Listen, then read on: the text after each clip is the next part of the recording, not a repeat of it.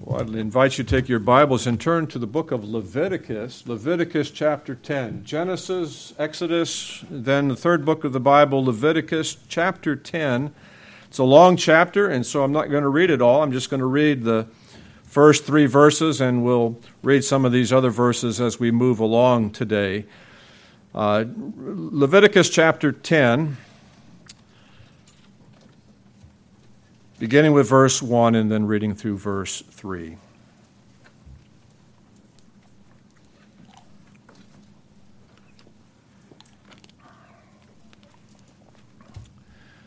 Leviticus 10, verse 1. Now Nadab and Abihu, the sons of Aaron, each took his censer and put fire in it and laid incense on it and offered unauthorized fire before the Lord, which he had not commanded them.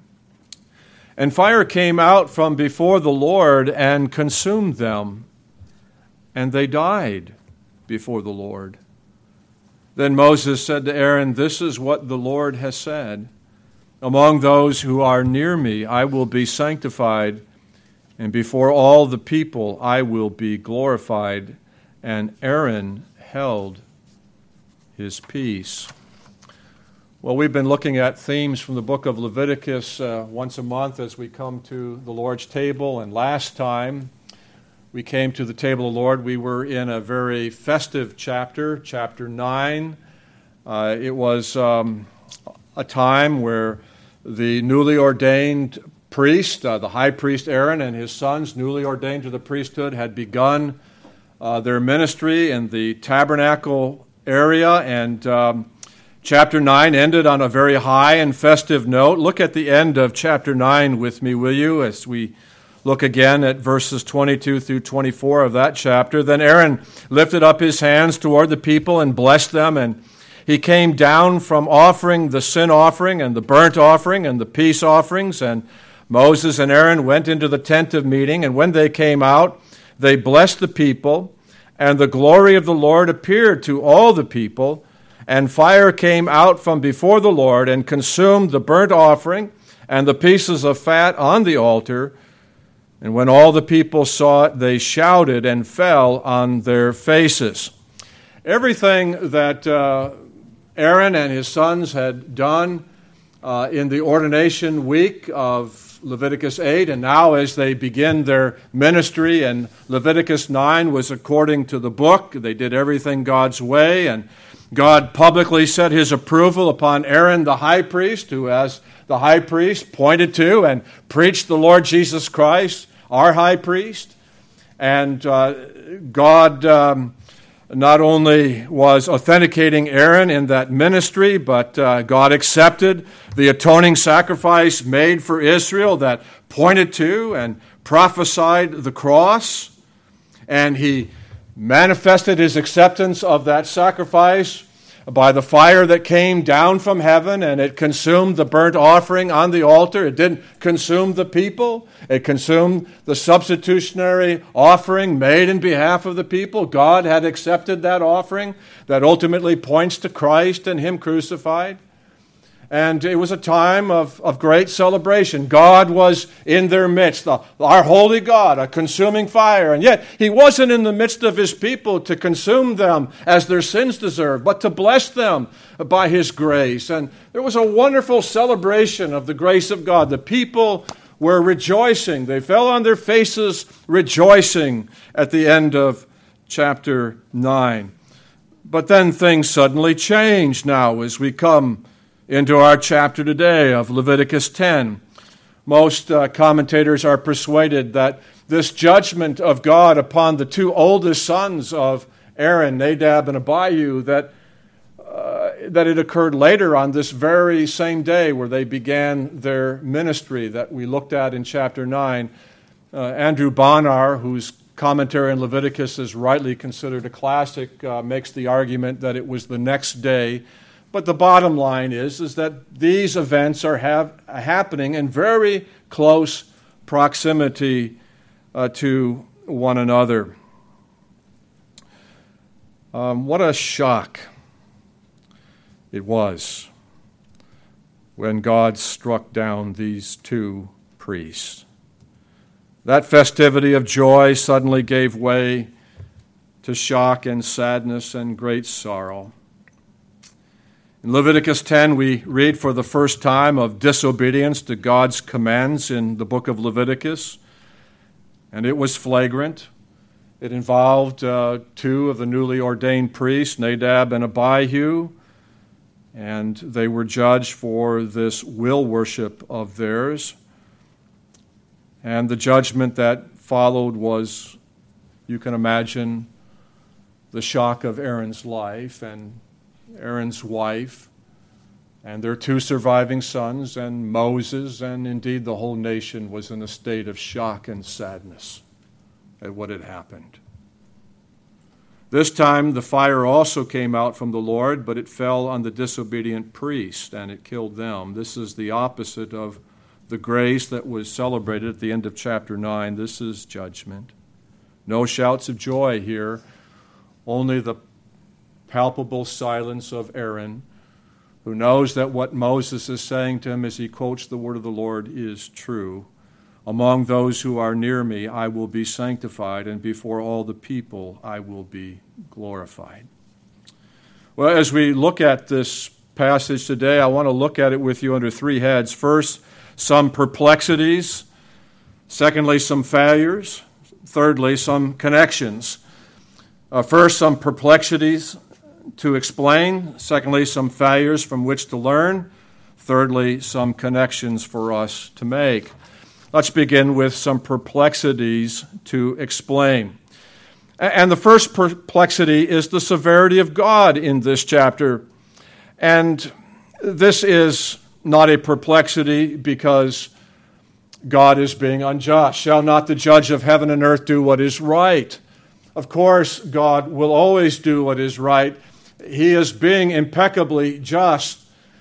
That's really not the perplexity here. The perplexity is the severity here in relationship to what we ordinarily witness and observe in the world around us. I mean, if God were to deal in the coming week with the kind of severity that we see him dealing with sin in our passage, I can assure you there would be many funerals all over this world.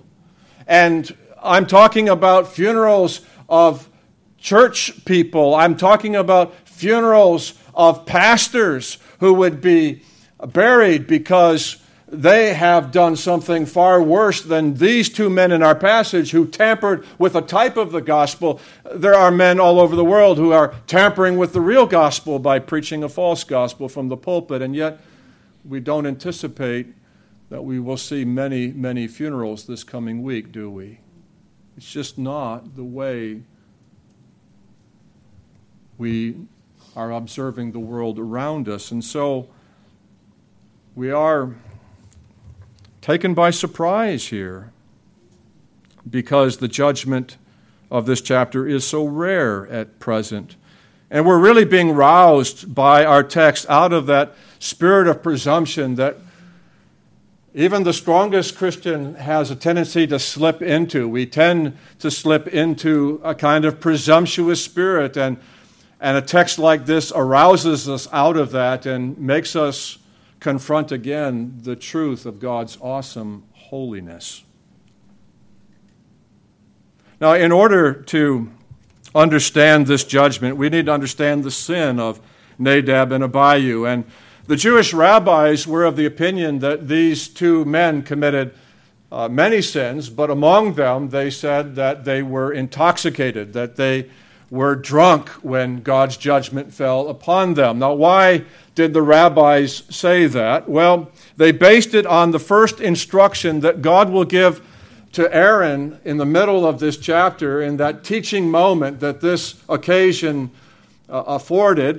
God will give three instructions to Aaron in verses 9 through 11. And the first instruction in verse 9 basically says, don't drink and work. God is giving instructions for future priests. Look at verse 9. Drink no wine or strong drink, or you or your sons with you, when you go into the tent of meeting, lest you die. It shall be a statute forever throughout your generations. Well, were Nadab and Abihu drunk? Well, the text doesn't actually tell us that, does it? It could be.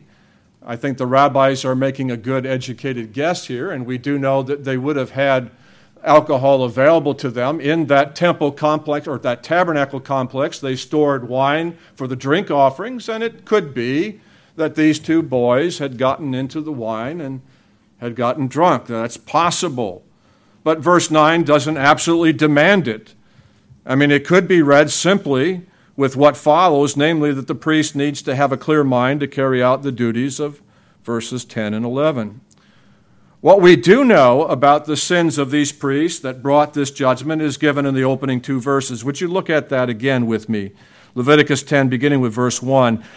Now, Nadab and Abihu, the sons of Aaron, each took his censer and put fire in it and laid incense on it and offered unauthorized fire before the Lord, which he had not commanded them. And fire came out from before the Lord and consumed them, and they died before the Lord. Now, the text says that they combined incense with unauthorized fire. And if you've got the ESV, it has a footnote that says, or strange fire. Well, what is unauthorized fire? What is strange fire?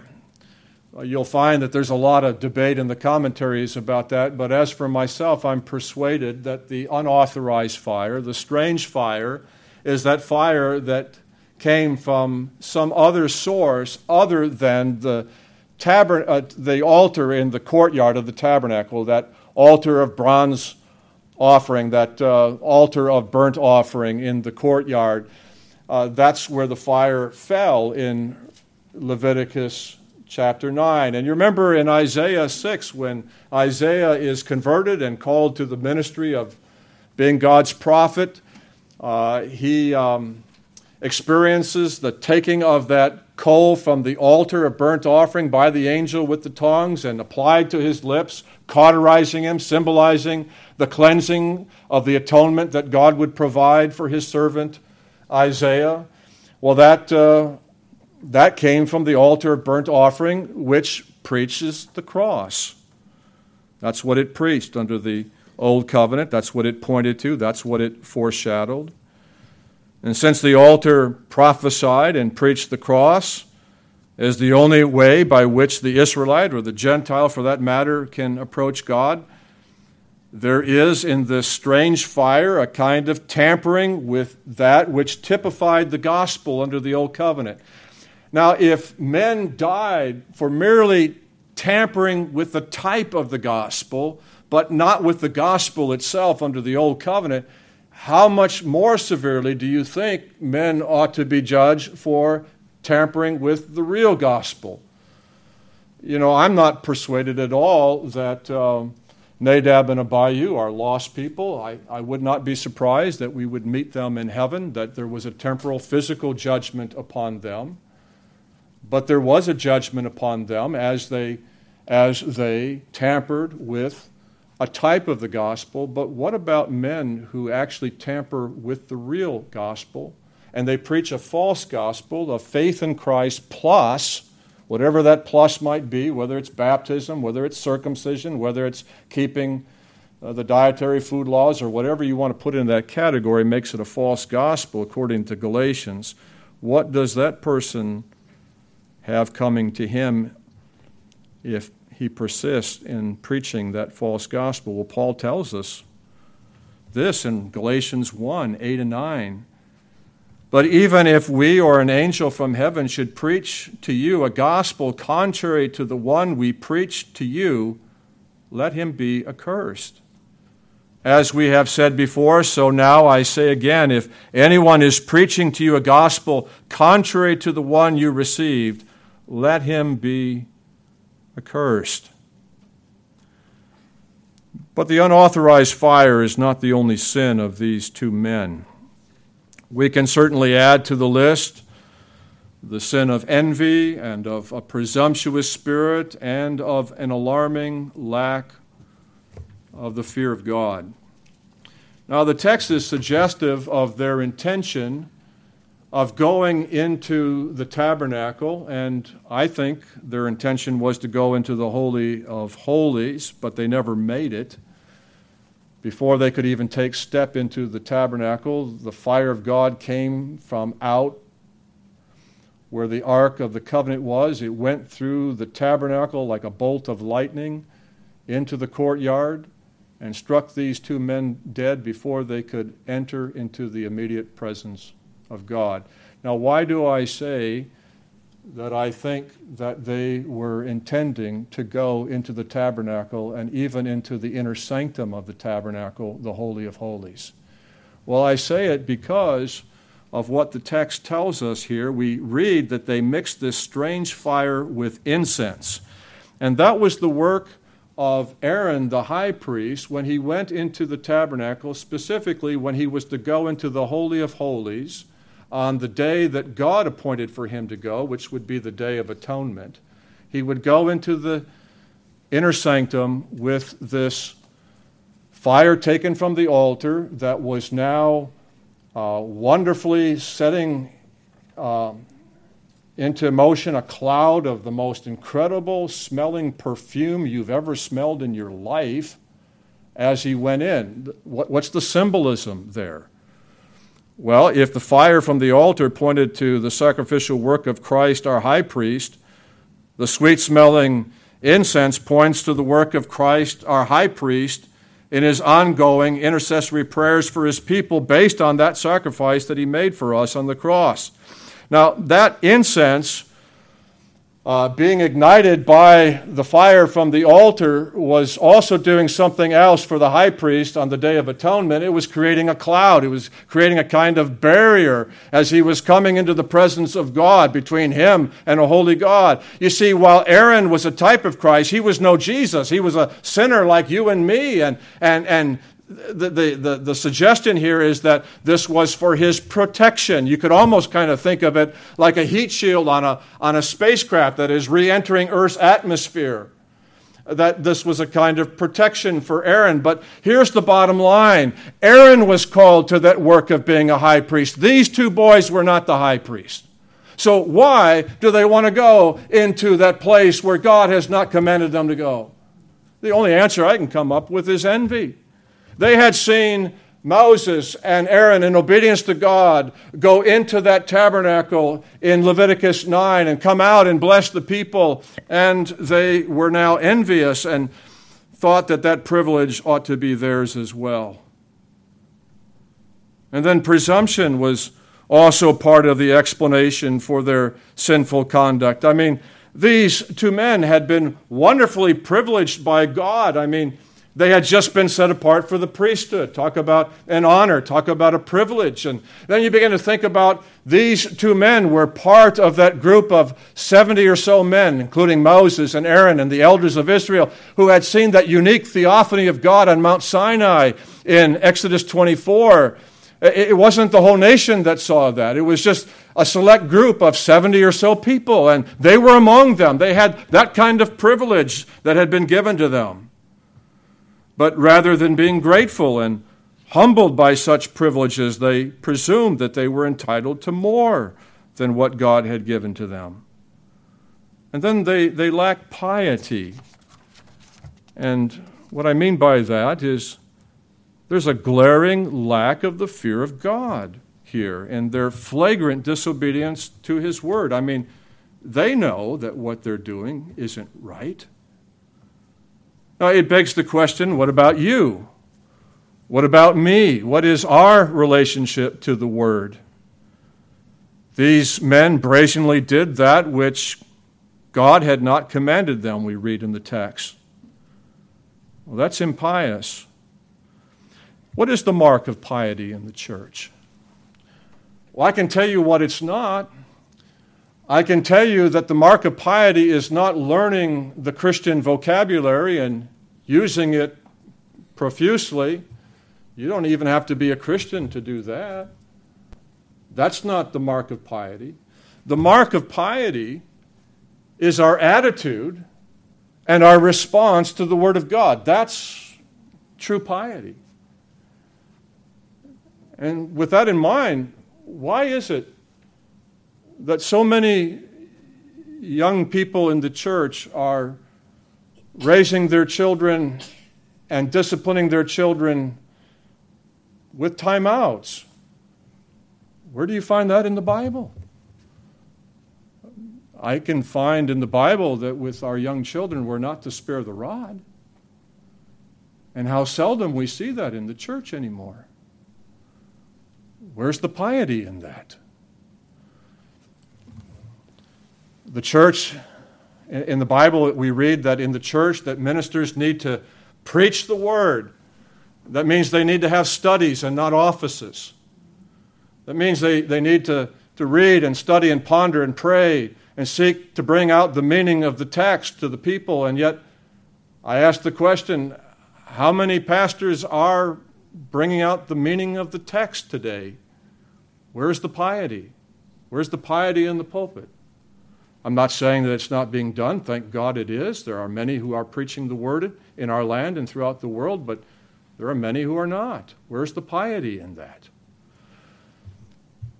And doesn't the Bible tell us in 1 Timothy 2 and in 1 Timothy 3 that God has called men to be preachers of the word? How come there are so many pulpits in our land that are being occupied by women today? Where's the piety in that?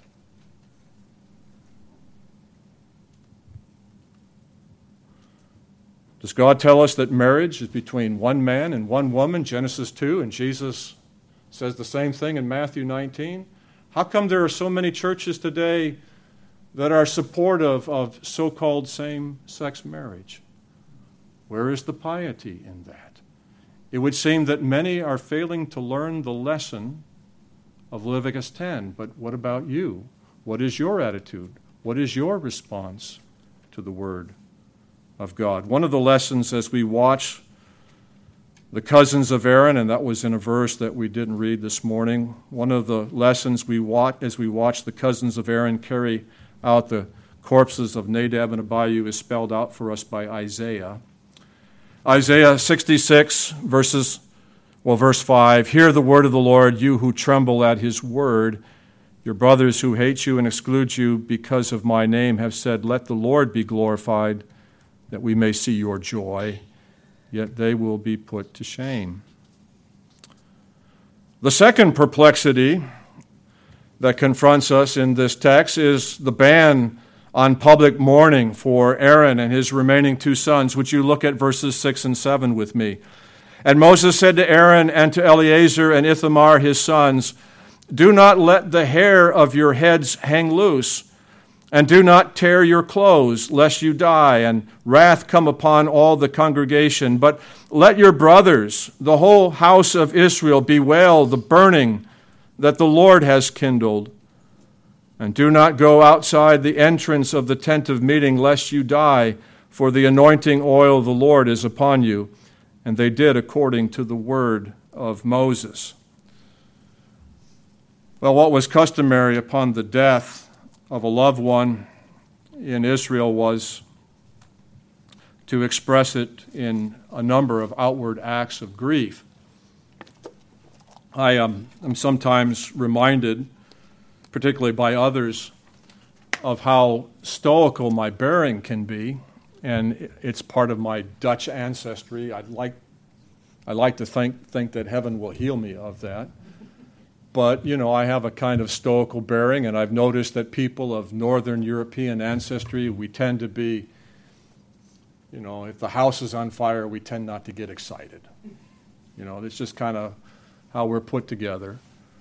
And the Jews are not like that. The Jews are demonstrative people. When they talk, they use their hands. And when they grieve, they express it demonstrably. In that time, they tore their clothing. And clothing was expensive, very expensive.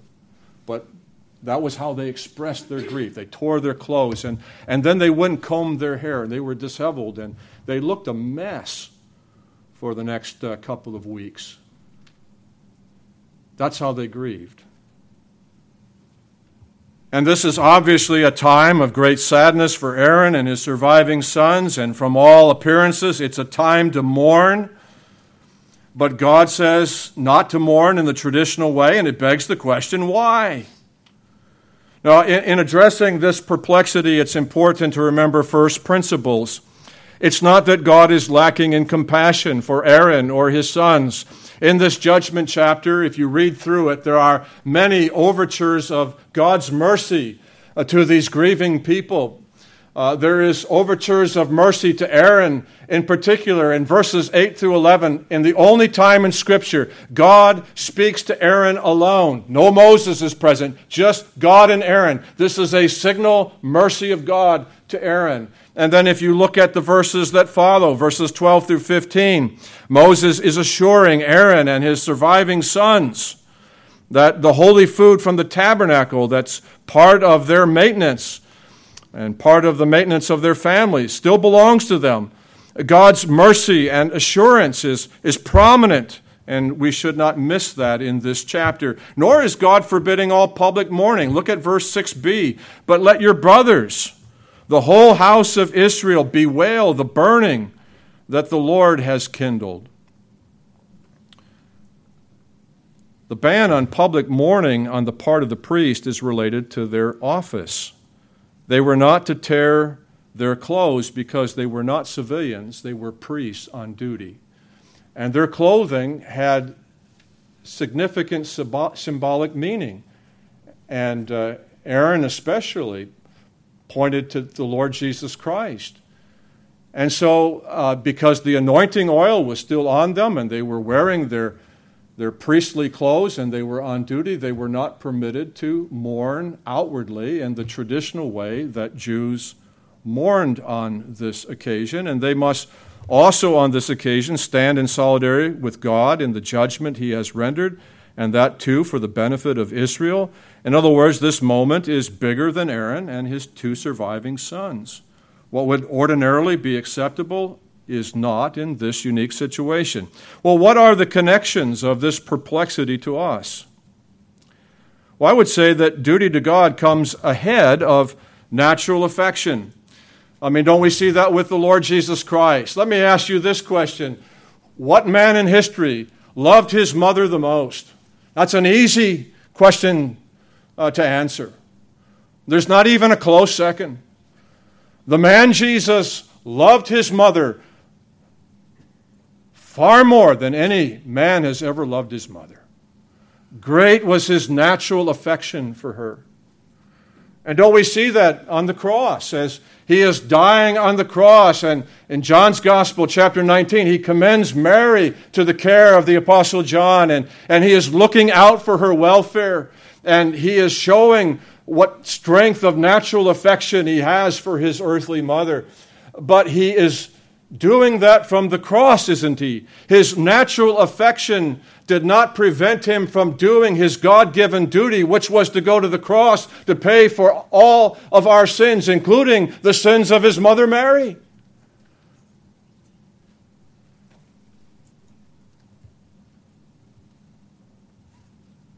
Natural affection for Mary did not keep him from doing his duty before God, even though it meant that Mary's heart was broken.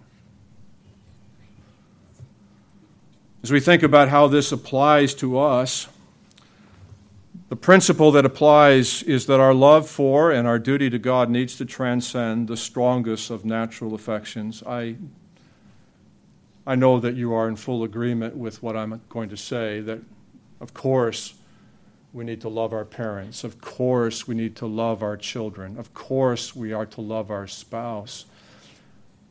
But what the Bible says that, yes, while of course you are to do that, you are not to love your family supremely. You are to love God supremely.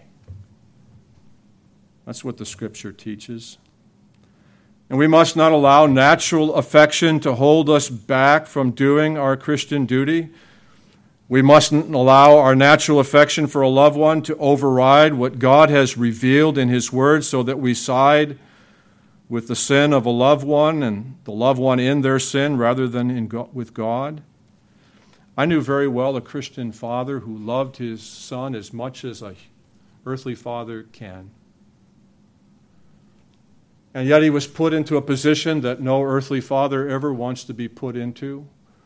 His son had been in a pressure cooker situation, and in that pressure cooker situation, he had sinned against God, and that sin involved many other people financially, where they experienced financial loss.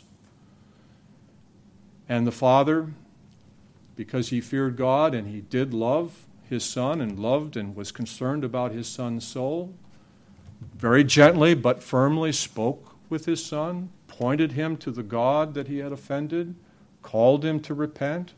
He was both firm and gentle at the same time as he did that.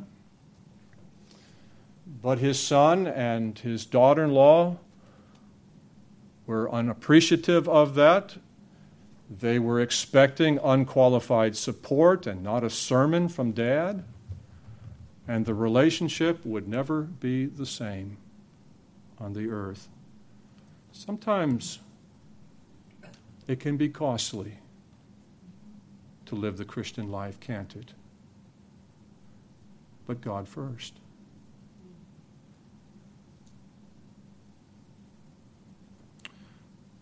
Well, secondly, some failures from which to learn.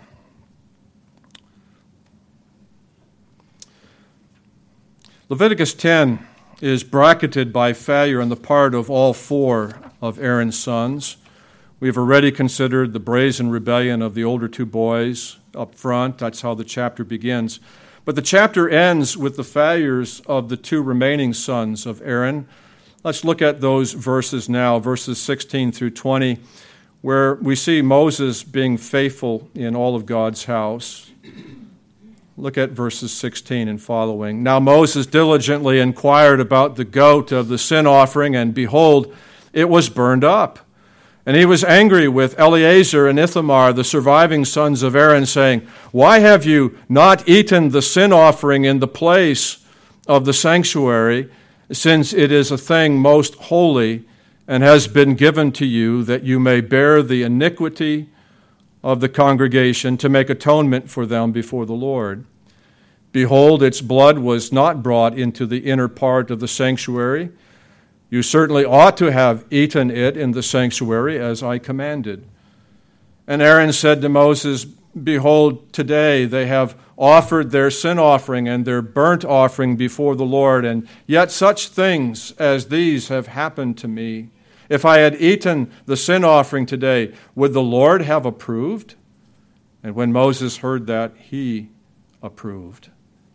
You know, Moses strikes me as being a little bit of a micromanager, but you can kind of understand why he would on this day. He's concerned that the priesthood is going to end on the very day that it begins. I mean, he has seen two priests cut off, and he fears for the two surviving sons of Aaron. He has done an inspection work on this day. He was faithful in all of God's house, the preacher tells us in Hebrews. And so he paid attention to the details of God's house, and he went to do an inspection work on the work of Eleazar and Ithamar, and he discovered that they hadn't done everything according to the book. If the two older boys had brazenly rebelled against the word, these two boys had failed to do something that they ought to have done. And so Moses comes to them and wants to know how come they didn't eat of the sin offering as they should have. And we're not entirely sure exactly what is going on with these two boys. Did they just have a lack of appetite given the circumstances? Certainly we can understand that, and they weren't able to eat the food? Is that what's going on? Or was it just a mistake on their part? I tend to think it was probably that. I mean, there were sin offerings that you burned, and there were other sin offerings that you ate. And you know, when you're in a state of grief, your mind's not exactly clear, is it? And maybe it was that they just made a mistake, or maybe it is to be explained by the fact that they just had no appetite to eat on such an occasion. But whatever the explanation is, it doesn't seem to be an apple with what we saw in the opening two verses. And Aaron makes an appeal to the mercy of God, and Moses is satisfied with that. Well, what are we to make about a chapter that is framed by priestly failure? We need a better priest, right? We need a priest who is not corrupt like Nadab and Abihu, nor incompetent like Eleazar and Ithamar. We need Jesus, and Jesus is that better priest, as is brought out in the book of Hebrews. And here's the point. He has not failed you, and he will not fail you. Well, finally, some connections for us to make. In the structural center of Leviticus 10 are God's words to Aaron. And this is the only time that God speaks to Aaron directly and alone. And there is mercy and there is reassurance of his role of being the high priest in these verses. It's timely instruction given in a teachable moment as it concerns the priest. Look at verses 8 through 11. And the Lord spoke to Aaron, saying, Drink no wine or strong drink, you or your sons with you, when you go into the tent of meeting, lest you die. It shall be a statute forever throughout your generations. You are to distinguish between the holy and the common, and between the unclean and the clean. And you are to teach the people of Israel all the statutes that the Lord has spoken to them by Moses. Well, what are the connections for us to make living as we do under the new covenant? I think there are two. First, everything that Aaron is taught concerning the priest applies to pastor teachers in the New Testament. I mean, does verse 9 warn the priest against the abuse of alcohol and forbid its use when on duty? Well, doesn't Paul say of elder qualifications in 1 Timothy 3:4, not a drunkard, but a pastor, like all Christians, is not only not to be governed by alcohol, you are to be governed by the Holy Spirit. You're to be filled with the Spirit, not with wine. Ephesians 5:18, do not get drunk on wine, which leads to debauchery. Instead, be filled with the Spirit. And then verse 10 says that a clear mind is needed to distinguish between the holy and the common and between the unclean and the clean. And that will divide much of the remainder of Leviticus in the reverse order that's given here.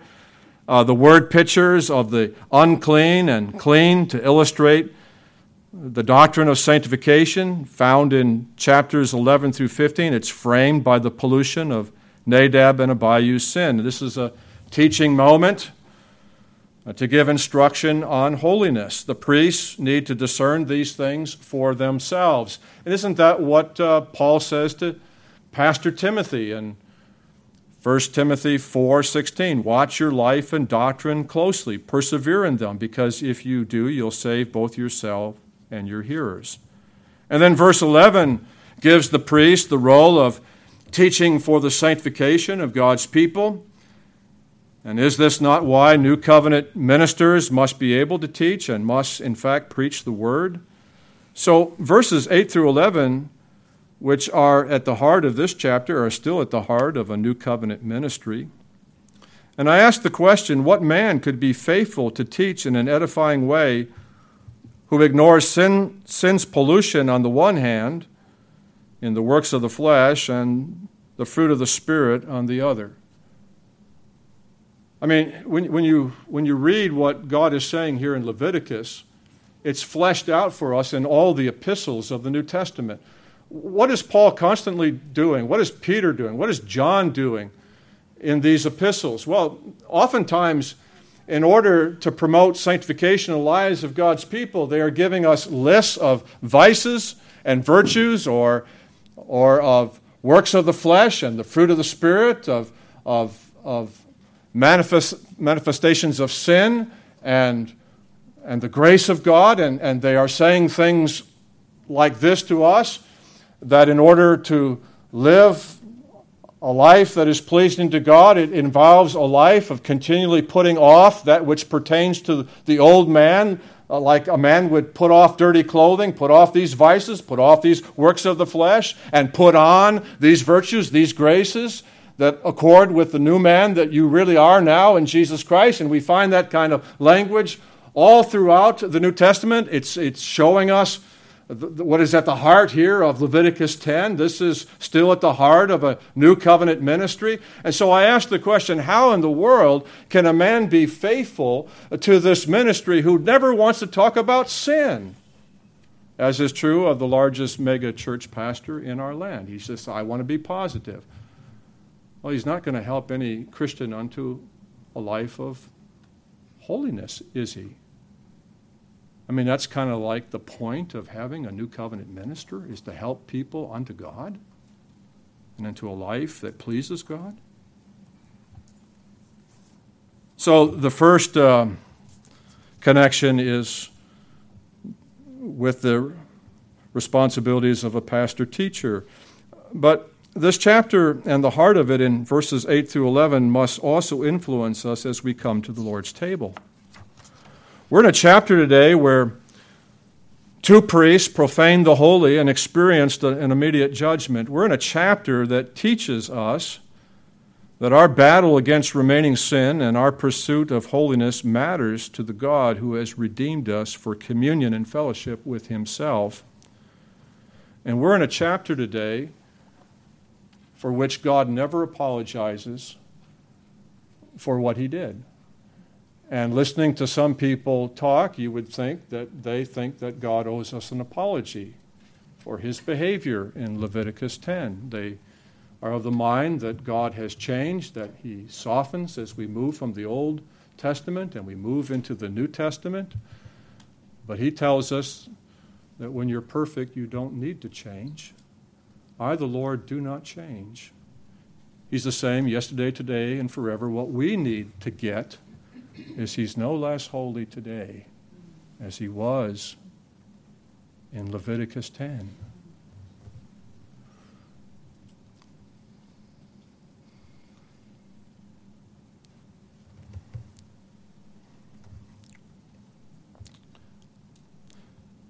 He is holy. He's concerned about our approach to him in worship in the New Testament, just as he was back in Leviticus 10. And when I mention worship, I include our coming to the Lord's table. There were those in the church of Corinth who were profaning the holy in the way that they were carrying out the Lord's Supper. And Paul tells us in 1 Corinthians 11, verse 30, that some of them had gotten very, very sick. The Lord's chastening hand was upon them. I'm not saying that they were lost people. I suspect that they were true believers. But God's chastening hand was on them. They were sick because they were profaning the Lord's table by the way they were going about it. And some of them had even died. Maybe the Lord took them off the earth lest they commit even greater sins and took them prematurely to heaven, but they died because of their abuse of the Lord's Supper.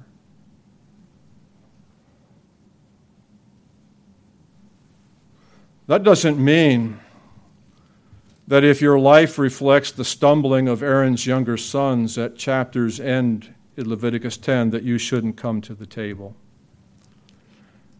No, not at all. As verses 12 through 15 strongly make the point that the holy food was for the surviving priests, so the Lord's Supper is for you who have been made a kingdom of priests through the shed blood of Jesus Christ.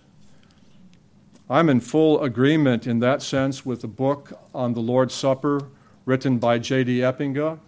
And because Pastor Eppinger knew many Christians who ought to have been coming to the table of the Lord, but their consciences were so hyperactive that they weren't, he wrote a book with them in mind, and he called it For Sinners Only. If it isn't for sinners only, which one of us could come? Of course, it is for the Ithamars and the Eleazars of the church who find themselves in the position of having to confess their sins every day to the Lord. But that's one thing, to be fighting the battle against sin and fighting for holiness. That's one thing. It's another thing to be living brazenly in open rebellion against the Lord like Nadab and Abihu. And if that would describe you this morning, then please don't come. It's not safe to come in that kind of spirit. J.D. Epping, when he said for sinners only, he meant for every Christian who obviously still sins. And it is for every Christian who, despite your many failures and shortcomings, are fighting the battle against sin and for holiness. But stay away if your life is that of Nadab and Abihu, with a wanton contempt for the Lord's commands. These men were living in an openly rebellious way, and they profaned the holy by what they did.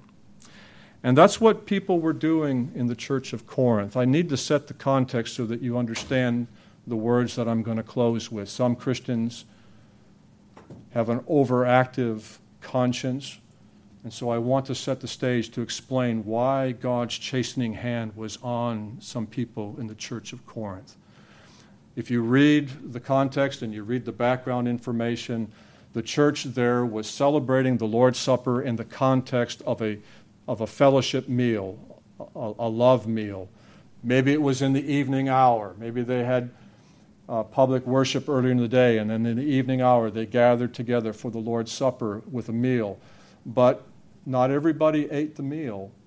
If you were a have-not, you didn't even get into the dining room of this large house church. You were in the large foyer, and you didn't feast with the church, and you didn't break bread with the church. The elements were taken out to you in the foyer, because what they were doing is they were rigorously enforcing the class distinctions of Corinthian society. And by that they were profaning the holy, because in the Lord's Supper we celebrate that God has not only healed the vertical relationship between God and man, but the horizontal between brother and brother. He's brought us together in one body in Christ. And they were denying that by the way they were practicing what they thought was the Lord's Supper, but they were profaning it. And so God's heavy hand was on that congregation. Let no one here come to the Lord's Supper in a profane manner like that. Paul says, "Whoever therefore eats the bread or drinks the cup of the Lord in an unworthy manner will be guilty concerning the body and blood of the Lord. Let a person examine himself then, and so eat the bread and drink of the cup. For anyone who eats and drinks without discerning the body eats and drinks judgment on himself." Let's pray.